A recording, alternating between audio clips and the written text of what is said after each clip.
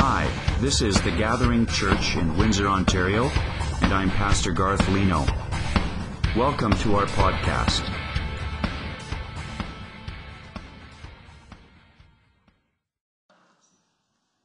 I like superheroes. All kinds of superheroes. Spider-Man. He's the best. Iron Man, Superman, Captain America. There's all kinds of superheroes. And if you like superheroes, now is a kind of a fun time because there are 3, 4 superhero movies every year coming out. It's like superhero inundation. Why do I like superheroes? Well, I enjoy watching their stories because there's something about watching somebody fight against the odds.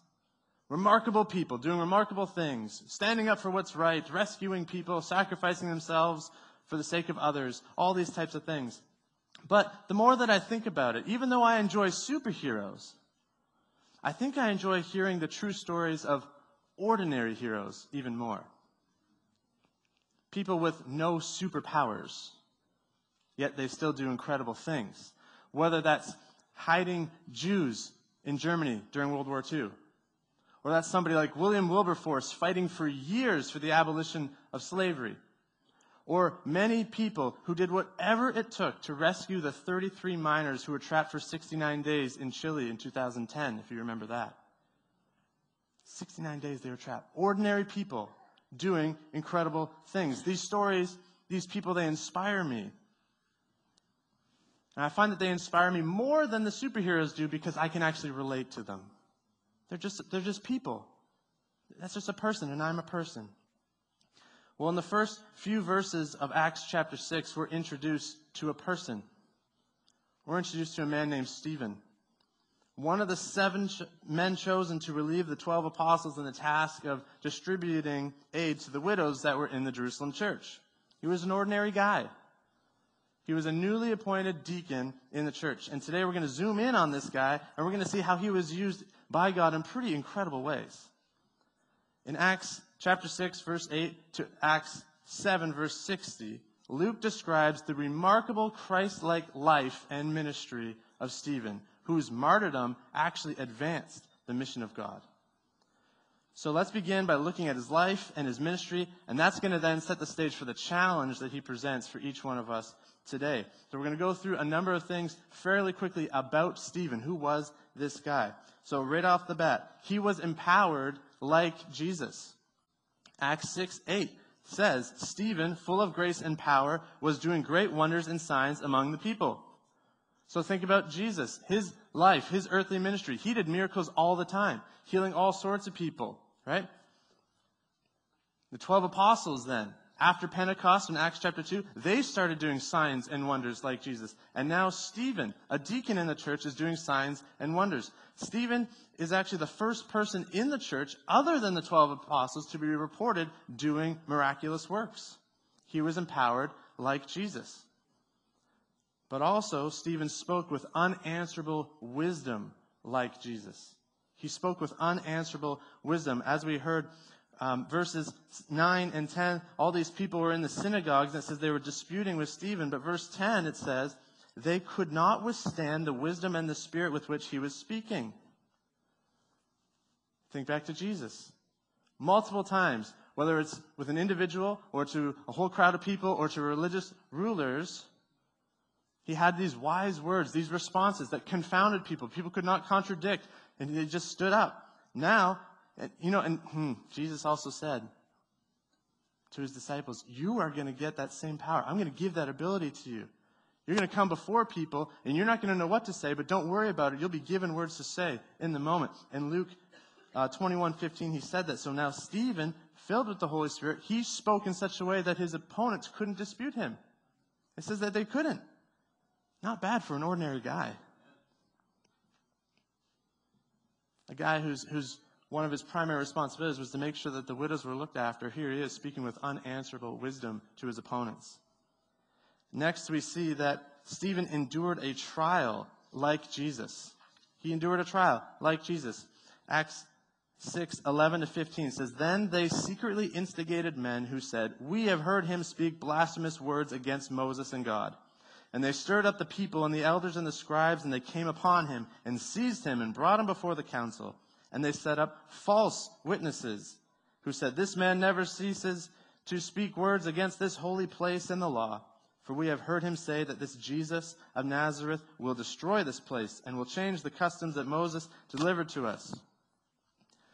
Now, if you remember, if you're familiar with the account of Jesus, his own trial before his crucifixion, there's many parallels in Acts 6 here.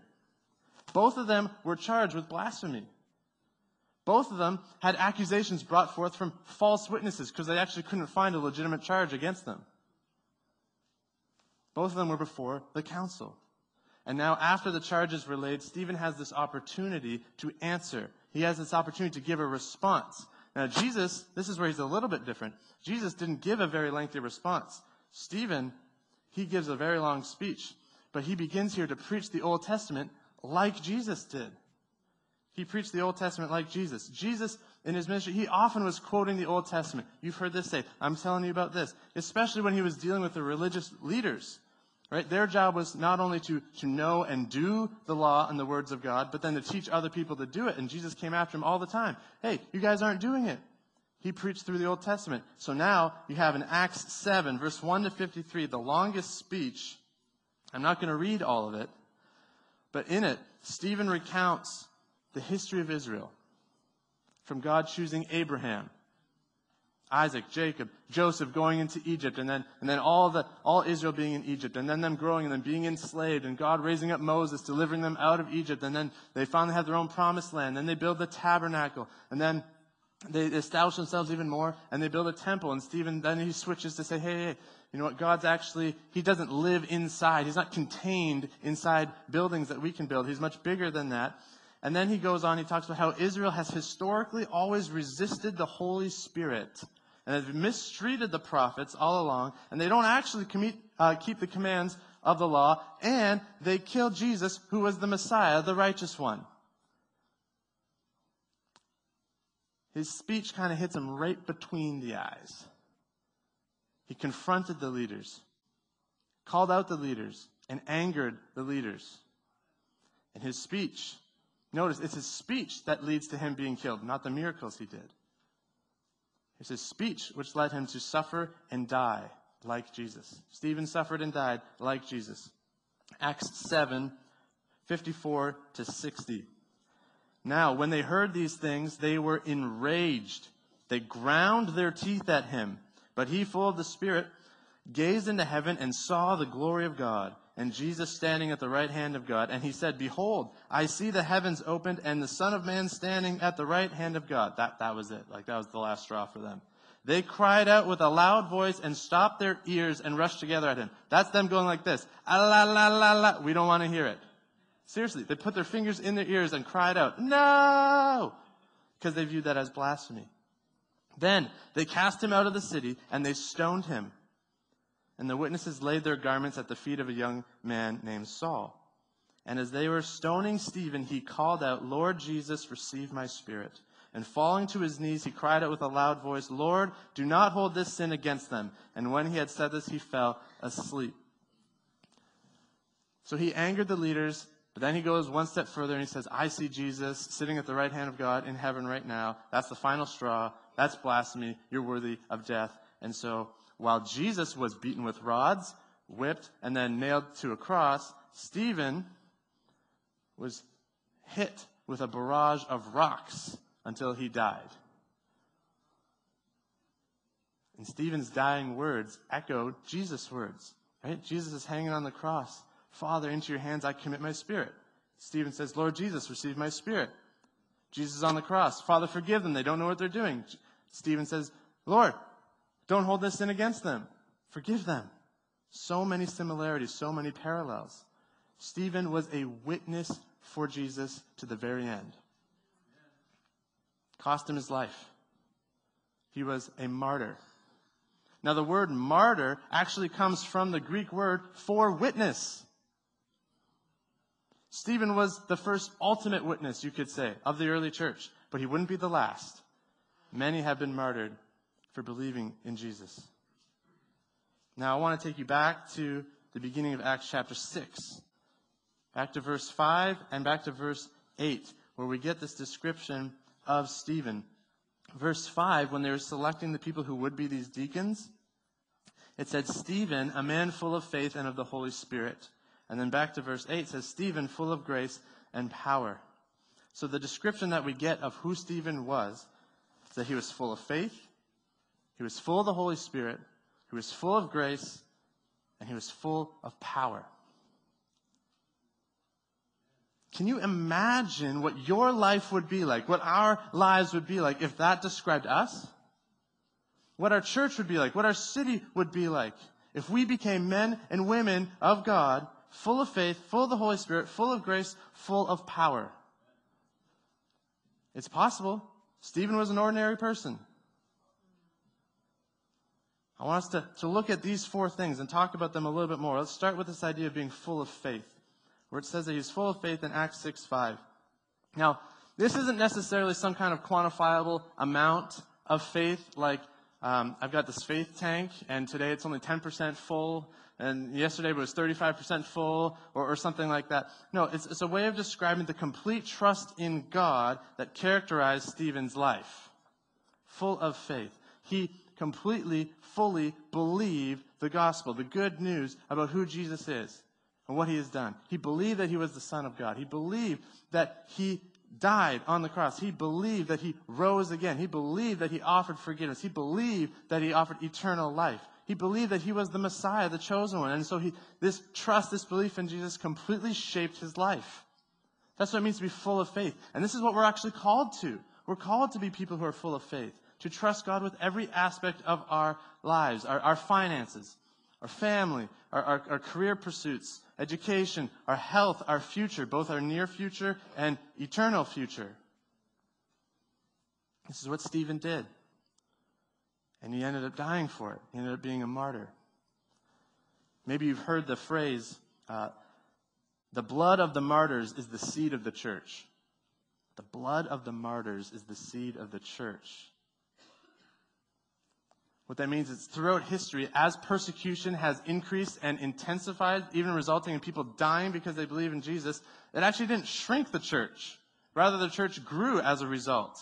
It's funny, in some ways, that martyrdom seems to have the opposite effect of what's intended. They're trying to squash the message of the gospel. They're trying to kill the church, kill Christians. But what ends up happening throughout history, as more people are murdered, the church continues to spread and grow.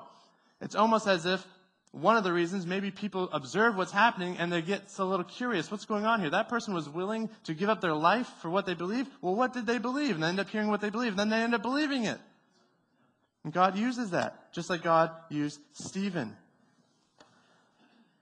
But I want to be clear. Not every single person who follows Jesus is called to be martyred. It's not like a command. You must die for your faith if you're going to be a Christian. Jesus doesn't say everybody will do that. But he did say that some will.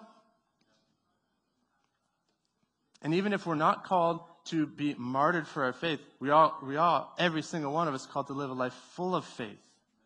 I mean, we just sung this morning. We started this morning saying, God, great is your faithfulness. You're faithful. You're good. Man, you keep your promises. And it's because of that I trust you. I depend on you. Because you've proven yourself. So, man, I'll surrender my life to you. What else am I going to do? I'm going to live full of faith in you. But even if we are called to physically die and give up our life for Jesus, we have sure promises. We have promises that propel us beyond the fear of death. Jesus told us, for God so loved the world that he gave his one and only Son, that whoever believes in him will not perish but have eternal life. And you go, wait a minute. So this life isn't all that there is. So that means physically dying here isn't the end. Well, if that isn't the end, then that removes some of the fear of death. And then when Jesus rose again, he's like, hey, guess what? I conquered death. Death really isn't the end anymore. You trust in me. Though you may die, you will live. 1 Corinthians 15, 51 to 55 talks about when Jesus returns, that we're going to get this new resurrected, glorified, kind of like Jesus-like body that will never be able to die again. What we have now is mortal, it's perishable, but we're going to get this imperishable body. It's like, man, if that is true, which I believe it's true, it's in the Bible, then that gives us a whole lot of faith to stand against any kind of opposition. Because then ultimately, we have that promise to cling to, then we can say along with Hebrews 13:6, the Lord is my helper, I will not fear. Why? What can man do to me? Ultimately, what can a person do to me? They can take my life, as horrible as that is. If I trust in Jesus, all that does is brings me to Jesus. So what can man do to me? That's why we're able to say, okay, I will not fear. I will not fear. I'll be full of faith. And we ask, God, would you make us full of faith? Me. Like, hey, I'm up here and I'm saying, this morning I'm just like, am I that full of faith? Lord, change me. Make me full of faith. Make us full of faith. Replace our doubts and our fears with confident trust in you. You know, it's like, Lord, I believe, but help my unbelief. That's where I'm at. It's like, give us more faith. Make us full of faith. And then Stephen is not only full of faith, but Acts 6:5 says he's full of faith and the Holy Spirit. Full of the Holy Spirit. Stephen was radically changed by the Spirit of God in his life. The Spirit of God not only gave him the boldness to speak and the words of wisdom, but it changed him. It shaped him into a different kind of person, a person that was more and more like Jesus. This is what the Holy Spirit does. When we believe in Jesus, the Scripture teaches us anybody who genuinely puts their trust in Jesus, they receive the Holy Spirit in their life to dwell within them. And then He begins to work in them, changing us bit by bit, shaping us to be more and more like Jesus. And Scripture tells us, be filled with the Spirit. What does that mean? Well, we sang a little bit about this. Part of it, I think, is to surrender. Offer ourselves in complete surrender. What should I do? Offer my heart completely to you. Surrender our sins, surrender our old life, our entire being to God, and say, I'm done with running things. I want you to run things. I want you to be in control. You work in me. But I think it also relates to influence. Influence and control. If somebody is full of alcohol, like full of alcohol, they are under the influence of alcohol. They are under the control of alcohol. They lack self-control, right?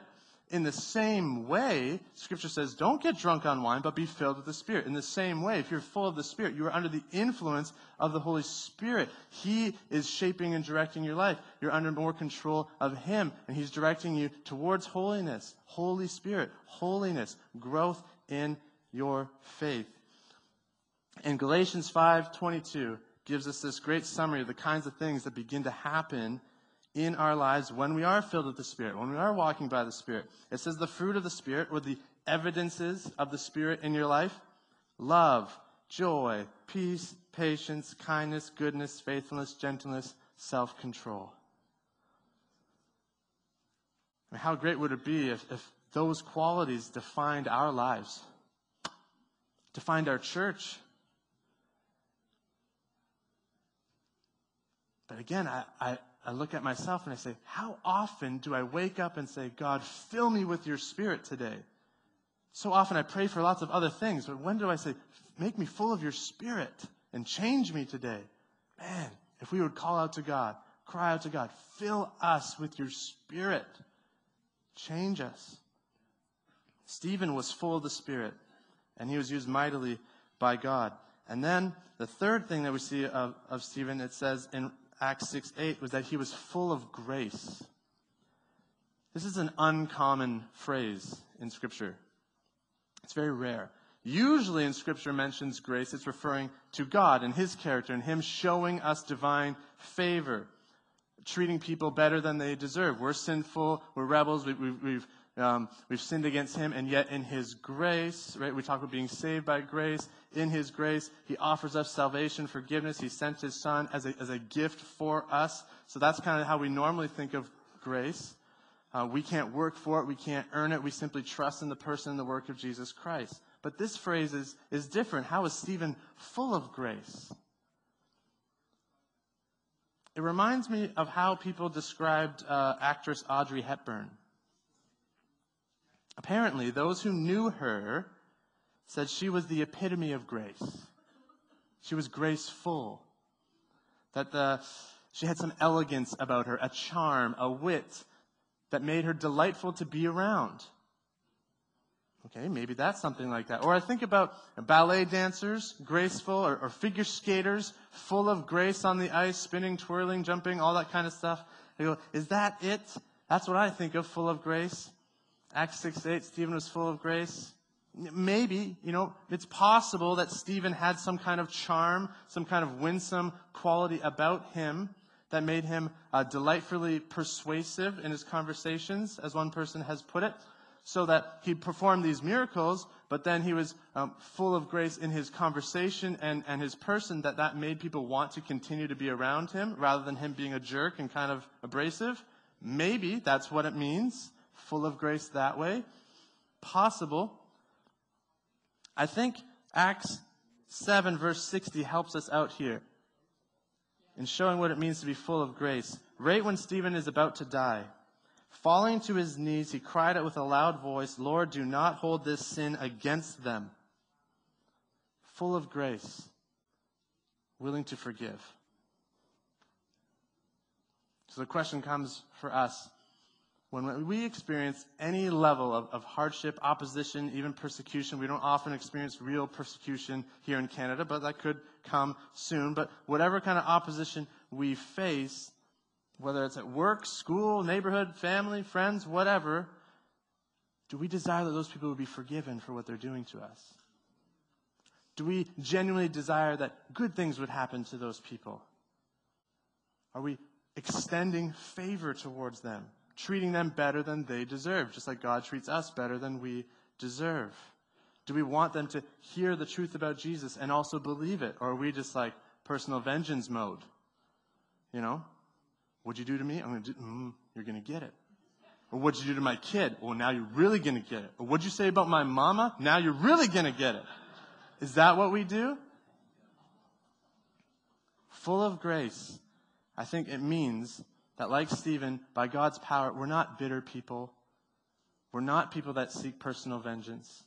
We're not abrasive with others, but we extend grace. We extend second chances, third chances, 50th chances. So the question again, do we make allowances for people's flaws and faults? Or are we quick to jump on them? God's treated us way better than we deserve to be treated. Being full of grace, I think, means, at least in part, treating other people in the same way. Now, the final description that we have of Stephen that we're looking at this morning is that he was full of power. Acts 6:8 said he was full of grace and power. He was doing signs and wonders among the people.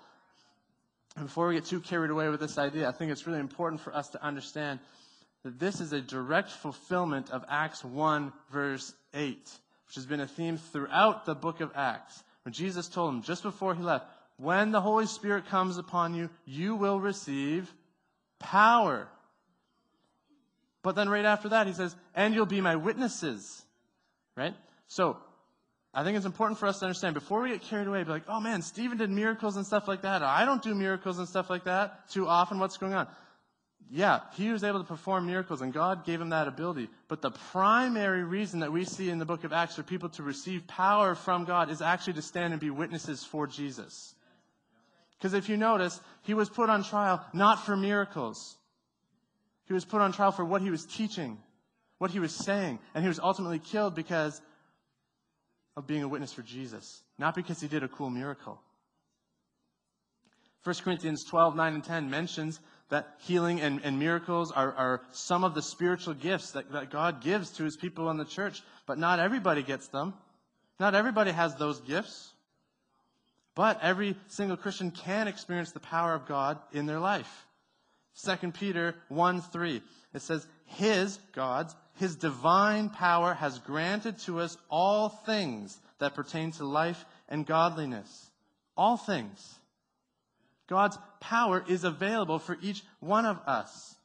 We've been granted this resource for everything that we need. God graciously provides you and me with the strength that we need to face each day and to be a witness for him. I mean, how encouraging is that to know that you don't have to try to conjure that up on your own? You don't have to rely on your power, your strength to face whatever's going to happen today, let alone what might happen tomorrow. No, God's power is available to us. Now, to be clear, this power isn't always displayed in spectacular ways like Stephen did. Sometimes it might. But again, what we're trying to say this morning is God's power most of the time is going to be relating to giving us the ability to be a witness for Jesus, to be bold, and even in the face of opposition. Power. God's power in our life. Power to recognize temptation and sin and to run from it and say no. Power from God. Power to forgive those people who have hurt us. Power to overcome the just constant pressures of the world. Power to understand and apply this book, to be able to read it, make sense of it, and actually do it. God gives us the power to do that. And then power, like Stephen, to speak the truth boldly, yet with gentleness and respect, as we're called to. How about this one? Power to patiently listen to the problems that your son or daughter has after the end of a long, exhausting work week. It's Friday, and it's like, oh man, I'm finally done work, and then here it comes. Well, guess what? This happened to me at school. And it's just like, I don't want to deal with this. God, power. I need power. It happens. Power to choose joy in the midst of trials. Power to love our enemies. Power to love our neighbors. Power to love our own families. Sometimes we're like, yeah, we got to love our enemies. And sometimes we can forget, we're supposed to love our families. Sometimes our families take the brunt of us. We can be nicer to our neighbors than we are to our family. Love everyone. Love our neighbors, absolutely. Love our enemies. But don't forget to love your family and your friends. Power to stand for Jesus in the face of opposition. Power to worship when your life feels like it's completely falling apart and you're totally overwhelmed. And remember, all this power comes from God. He's the one that grants the power to give ordinary people like you and I the ability to stand, the ability to face these things, just like Stephen. So I wonder if you would close your eyes for a moment. We could just imagine. Sometimes we don't imagine. Take time to imagine and close our eyes again. Like I said earlier, can you imagine if this described your life? Imagine your life full of faith, full of the Holy Spirit, full of grace, full of power. Can you imagine that for a second? Can you imagine what God could do with ordinary people like us who have fully surrendered themselves to an extraordinary God? Fully devoted themselves to the mission of God. Can you imagine our church being known for these things? Those people are full of faith, man. They have so much faith. The Holy Spirit's doing something over there. They're full of grace. There's powerful stuff happening. Can you imagine the eternal impact that could happen in our city if we were marked by these things? Can you imagine that? Let's pray for that. Father God, we come before you this morning in humility, recognizing that you are the one that grants power. You are the one that gives us faith. You're the one that fills us with the Holy Spirit. You're the one who changes us to be full of grace.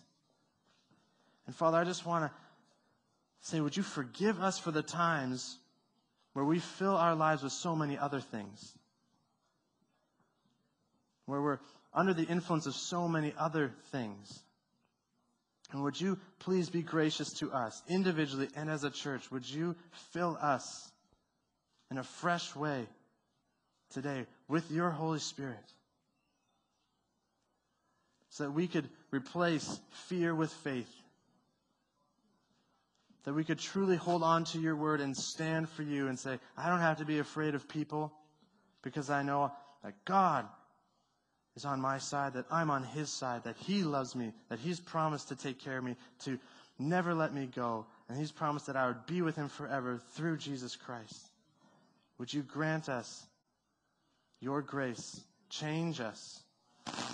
We pray in Jesus' name. Amen.